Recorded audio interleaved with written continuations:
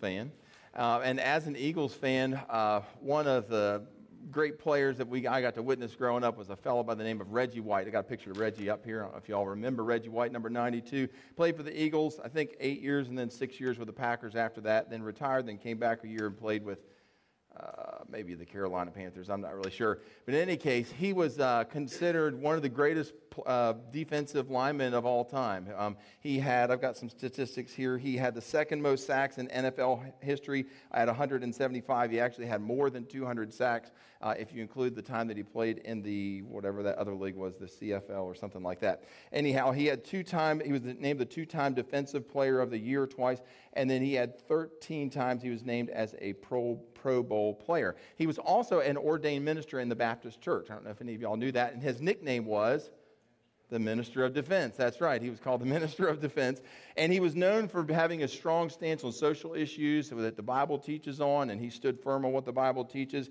And he was generally an outspoken guy for the gospel. For this reason, again, he got the nickname the Minister of Defense. And so to this day, he's considered one of the greatest defensive linemen of all time.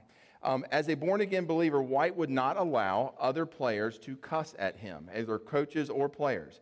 Just wouldn't allow it. I mean, if you want to cuss at somebody else, that's fine, you do that, but you're not going to talk to me that way. And he's a big guy, so people, went along with that. Well, Mike Golic, one of his former teammates and a defensive lineman himself, tells a story of how a young offensive lineman in one of the early preseason games was saying some things to Reggie White that Reggie White did not appreciate. And the young offensive lineman knew this. And so he just kept saying this over and over to Reggie White. Well, as the game progressed on, Reggie White was just getting more and more incensed. And a couple times his own teammates had to restrain him because he told the guy, "You stop talking to me that way." And the guy wouldn't stop, and he was just egging White on. Well, one of the plays came up, and Mike Golic could tell this is going to go very poorly for this poor young offensive lineman. And so Reggie White stepped up to the line, and as he walked up to the line, he said, "Jesus is coming." And Mike Golic told the guy, again, it's preseason, he told the guy across me, he said, "Look, I'm not going to rush. I just want to see what happens here on this play." And so sure enough, Reggie White gets down in his stance, and he says, "Jesus is coming." And he kept repeating it, "Jesus is coming. Jesus is coming." And finally, when the center hiked the ball, Reggie Whiteman lit into the lineman so hard, this guy's 300 pounds, lit into the guy so hard that he knocked the offensive lineman back into the quarterback for a sack of the quarterback. Unreal. And when the play was over, he walked up to the offensive lineman as he's laying there on the ground on top of his quarterback. He stood over top of him and he said, "I told you, Jesus is coming." Well, that's our topic for today. All humor aside, we want to talk about Jesus is coming, his second return, the return of Christ. Our text for today comes from 1 Thessalonians chapter 4, and I know I told you last week I'm going to be preaching from 2 Peter. We're going to get into 2 Peter over the course of the next coming weeks.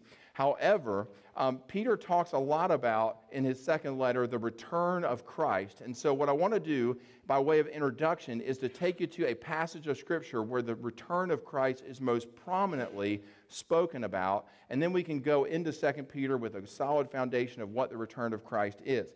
I'm going to ask and answer 3 questions today.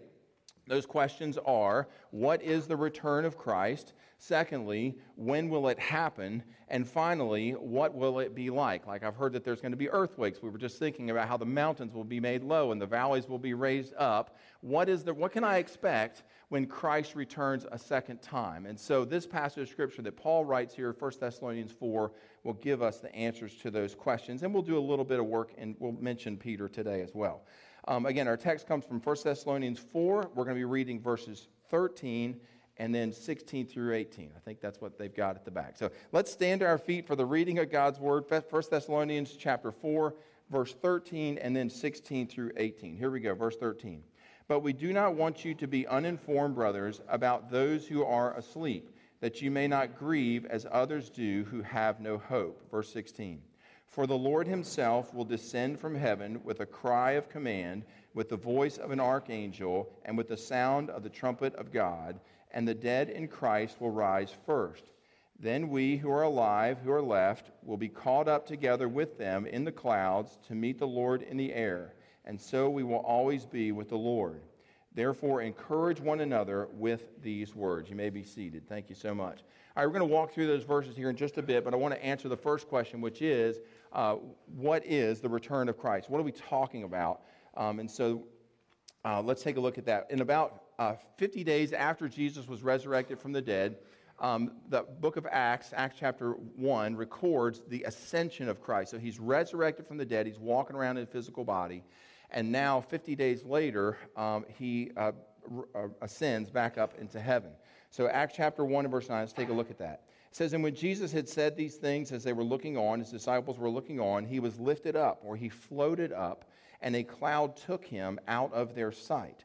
Verse 10, "And while they were gazing into heaven as he went, behold, two men stood by them in white robes." So two angels show up alongside the disciples as they're looking up and watching the Lord Jesus ascend up into heaven. These two angels show up, and they say to the disciples, verse 11, "Men of Galilee, why do you stand looking into heaven?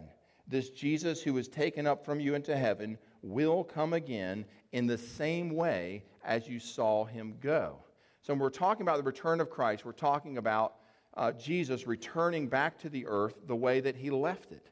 So he ascended up into heaven. The clouds took him up into the heavens, and then he will return the same way. Question number 2 is, when is this going to happen? Well, let me give you the general answer, and then I'll give you a specific answer. The general answer is this. Let's take a look. I've got a timeline for you here. In this timeline, I've used this before. It might be familiar to some of you. I'm going to walk through it. Timeline gives us a timeline of human history. And as you can see there, the Bible gives us 2 ages to human history. The first age is what we might think of as the Old Testament age, or the age of the law. This began at creation, and then with the fall. One of the early church fathers and martyrs named Polycarp was actually someone who posited the thought that time did not begin as a concept until the fall. So until sin entered into the world, then all of a sudden the clock began to tick. But that's neither here nor there. Anyhow, time as human history begins with creation and then the fall, and then it continues on through what we would think of as the Old Testament age. There's a second age of human history, and that age is the age of the Spirit, or the church age. That's the age that we live in now. The age of the Spirit will conclude with the end of time. So human history, this is how the Bible sees human history on a linear scale. It's not cyclical like a lot of the other religions of the world. It is a linear scale that it had a beginning and it will have an end. And so we have the age of the law followed by the age of the Spirit. You notice there's a little bit of an overlap there between the 2 ages. The question is, well, when does the first age end, and when does the second one begin? Well, we know that the second one begins with Jesus coming into the world, but the first age ends either with his ascension or with the destruction of Jerusalem at 70 AD. And we'll talk a little bit more about that here in a moment. But anyhow, you got the general concept there, that there are 2 ages of human history.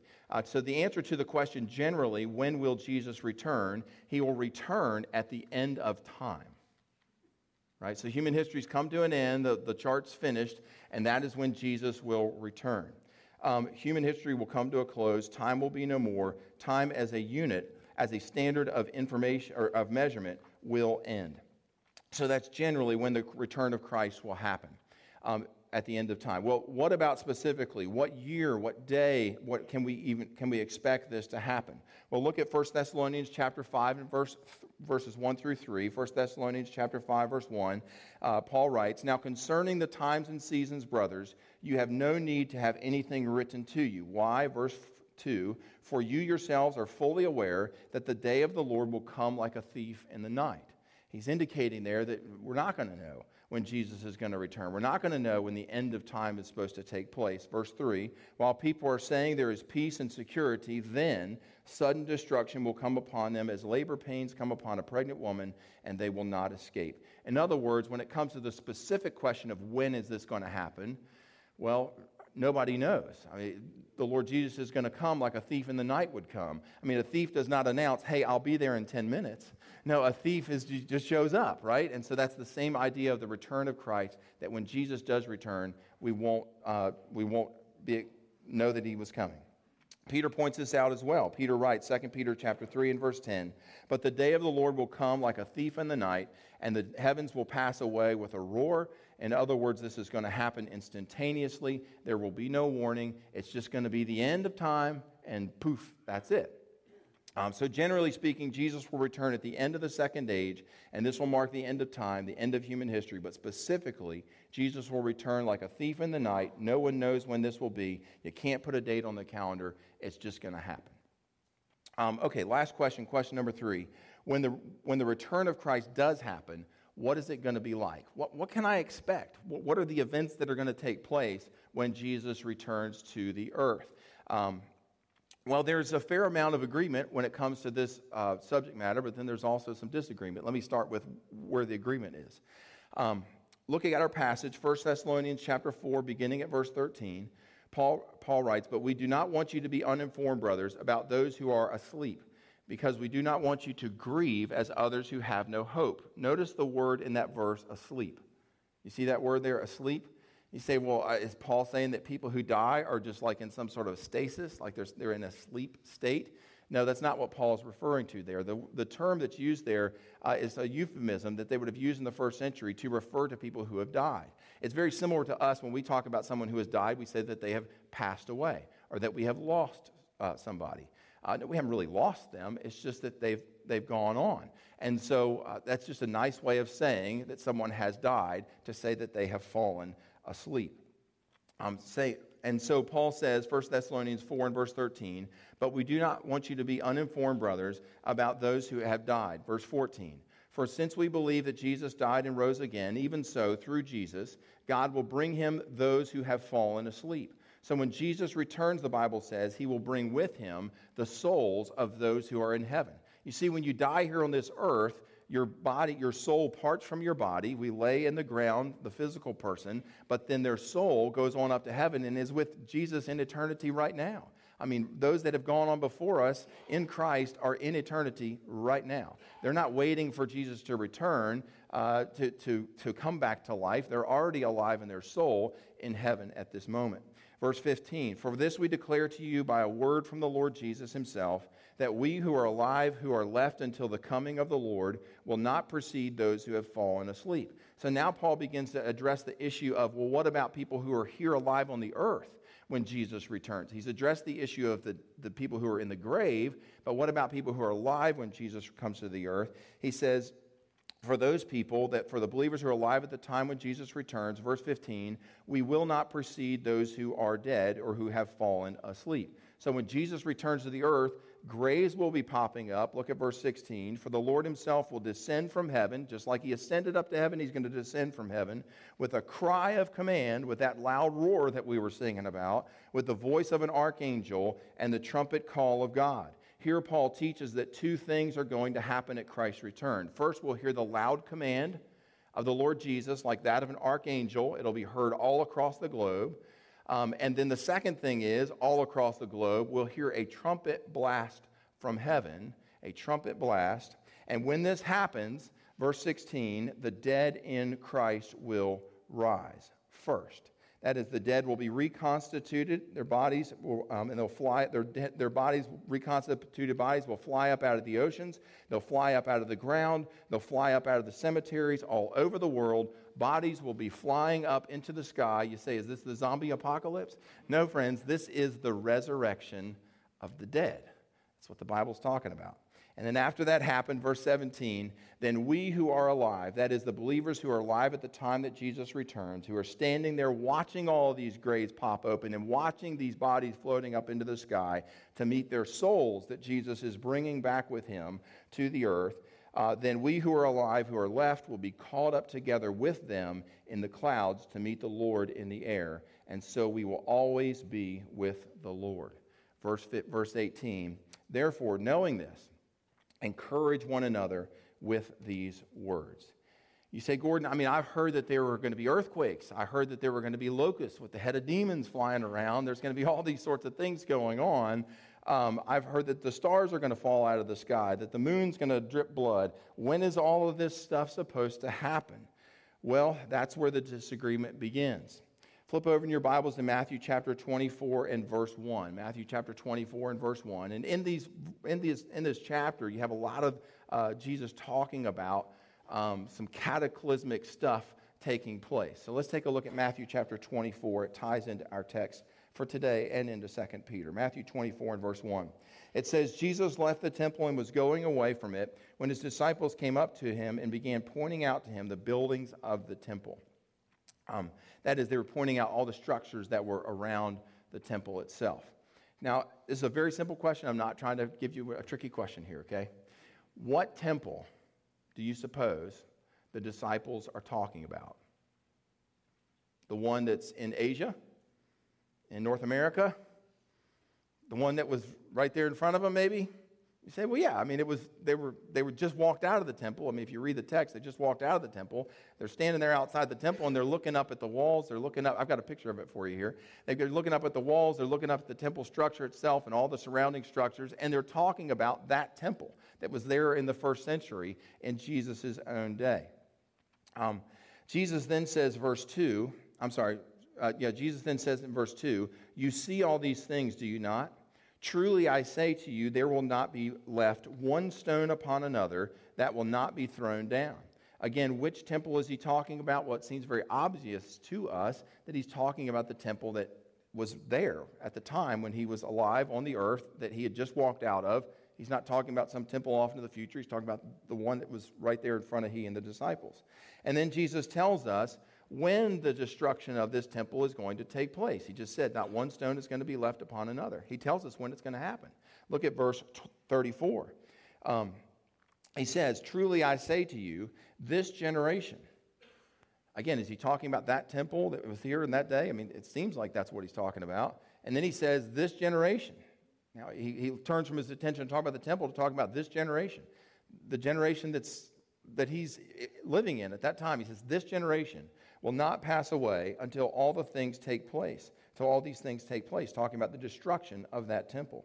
A generation in the Bible is always 40 years. Jesus is saying this generation will not die until these things have happened. Again, what is he talking about? He's talking about the destruction of the temple. He's talking about not one stone left upon another, and he gives the time frame for this to take place. It will happen in this generation. It will happen within the next 40 years. Jesus, and so, in fact, he offers the same time reference prediction in the previous chapter, Matthew 23 and verse 36. Jesus says, truly I say to you, all these things will come upon this generation. Jesus is offering up in Matthew 23 and 24 a list of woes. He's very concerned for Israel. He's very concerned for his Jewish brethren that they would respond to the gospel, that they would respond and accept him as their Messiah. They're hesitant to do this. In fact, they're going to end up putting him on a cross in a couple of days. And so he's expressing his concern. And he says, because within a generation, within 40 years, there's going to be this massive destruction that's going to come upon this generation, upon these people. And that temple right there that represents the strength of this nation is going to be completely dismantled. Not one stone left on another. And sure enough, that's what happened. Within 40 years of the Lord Jesus saying that, here comes the armies of Rome, led by the general Titus. They march against Jerusalem. They put Jerusalem encircle the city. I've got a painting of it painting of that destruction of Jerusalem for you here. And they did all those things within 40 years of Jesus saying that it would happen. It is clear what event Jesus is talking about. It is clear what temple Jesus is referring to. Now, here's where the problem lies. Go back to Matthew 24 and verse 1. Take a look at that, or verse 3. Take a look at that with me. As Jesus sat on the Mount of Olives, the disciples came to him privately saying, tell us, when will these things happen? He just told them not one stone is going to be left on another. And their question is, when? Can you tell us when we can expect this? And what will be the sign of your coming at the end of the age? Take a look again at the timeline that I had for you. There are two ages in human history, correct? The first age is the Old Testament age, the age of the law. The second age is the age of the Spirit, or the church age is the age we live in now. For years, when I picked up my Bible and I read those words, the end of the age, I always conflated the end of the first age with the end of time. Whenever I read the end of the age, I always thought the Bible was talking about the end of time. But that's not necessarily what was in Jesus' mind. What I've learned since is that sometimes when the Bible says the end of the age, it is referring to the end of the age of the law. On this occasion, Jesus is talking about judgment that will come upon his own people, the Jewish people who are living at the time of Christ. And that this destruction that's coming is going to happen to this generation because they have rejected Jesus. And so God is going to bring judgment on them. He's going to end their sacrificial system by taking away their temple. They can't go in there and make sacrifices for sin anymore. They can't go in there and make sacrifices for praise anymore. We're going to do that now through Jesus. That's how this is going to happen moving forward. And interestingly enough, since that temple was destroyed in 70 AD, it has yet to be built back again.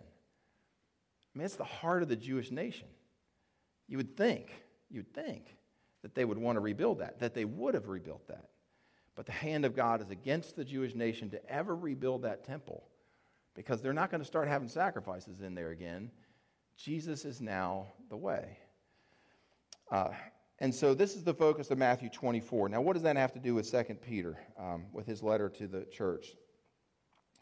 Well, in the coming weeks, we will see that there is remarkable similarity between what Peter describes in 2 Peter chapter 3, talking about the day of the Lord, and what Jesus describes in Matthew chapter 24.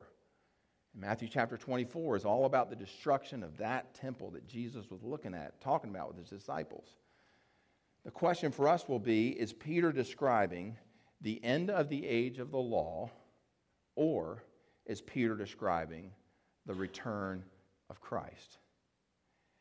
And I'm going to leave it there, because if I start going any further, we'll be here, I need at least another hour. So we're going to punt some of that into next week, but that just kind of gives you an idea of where we're going and what we're going to be investigating over the course of the coming weeks.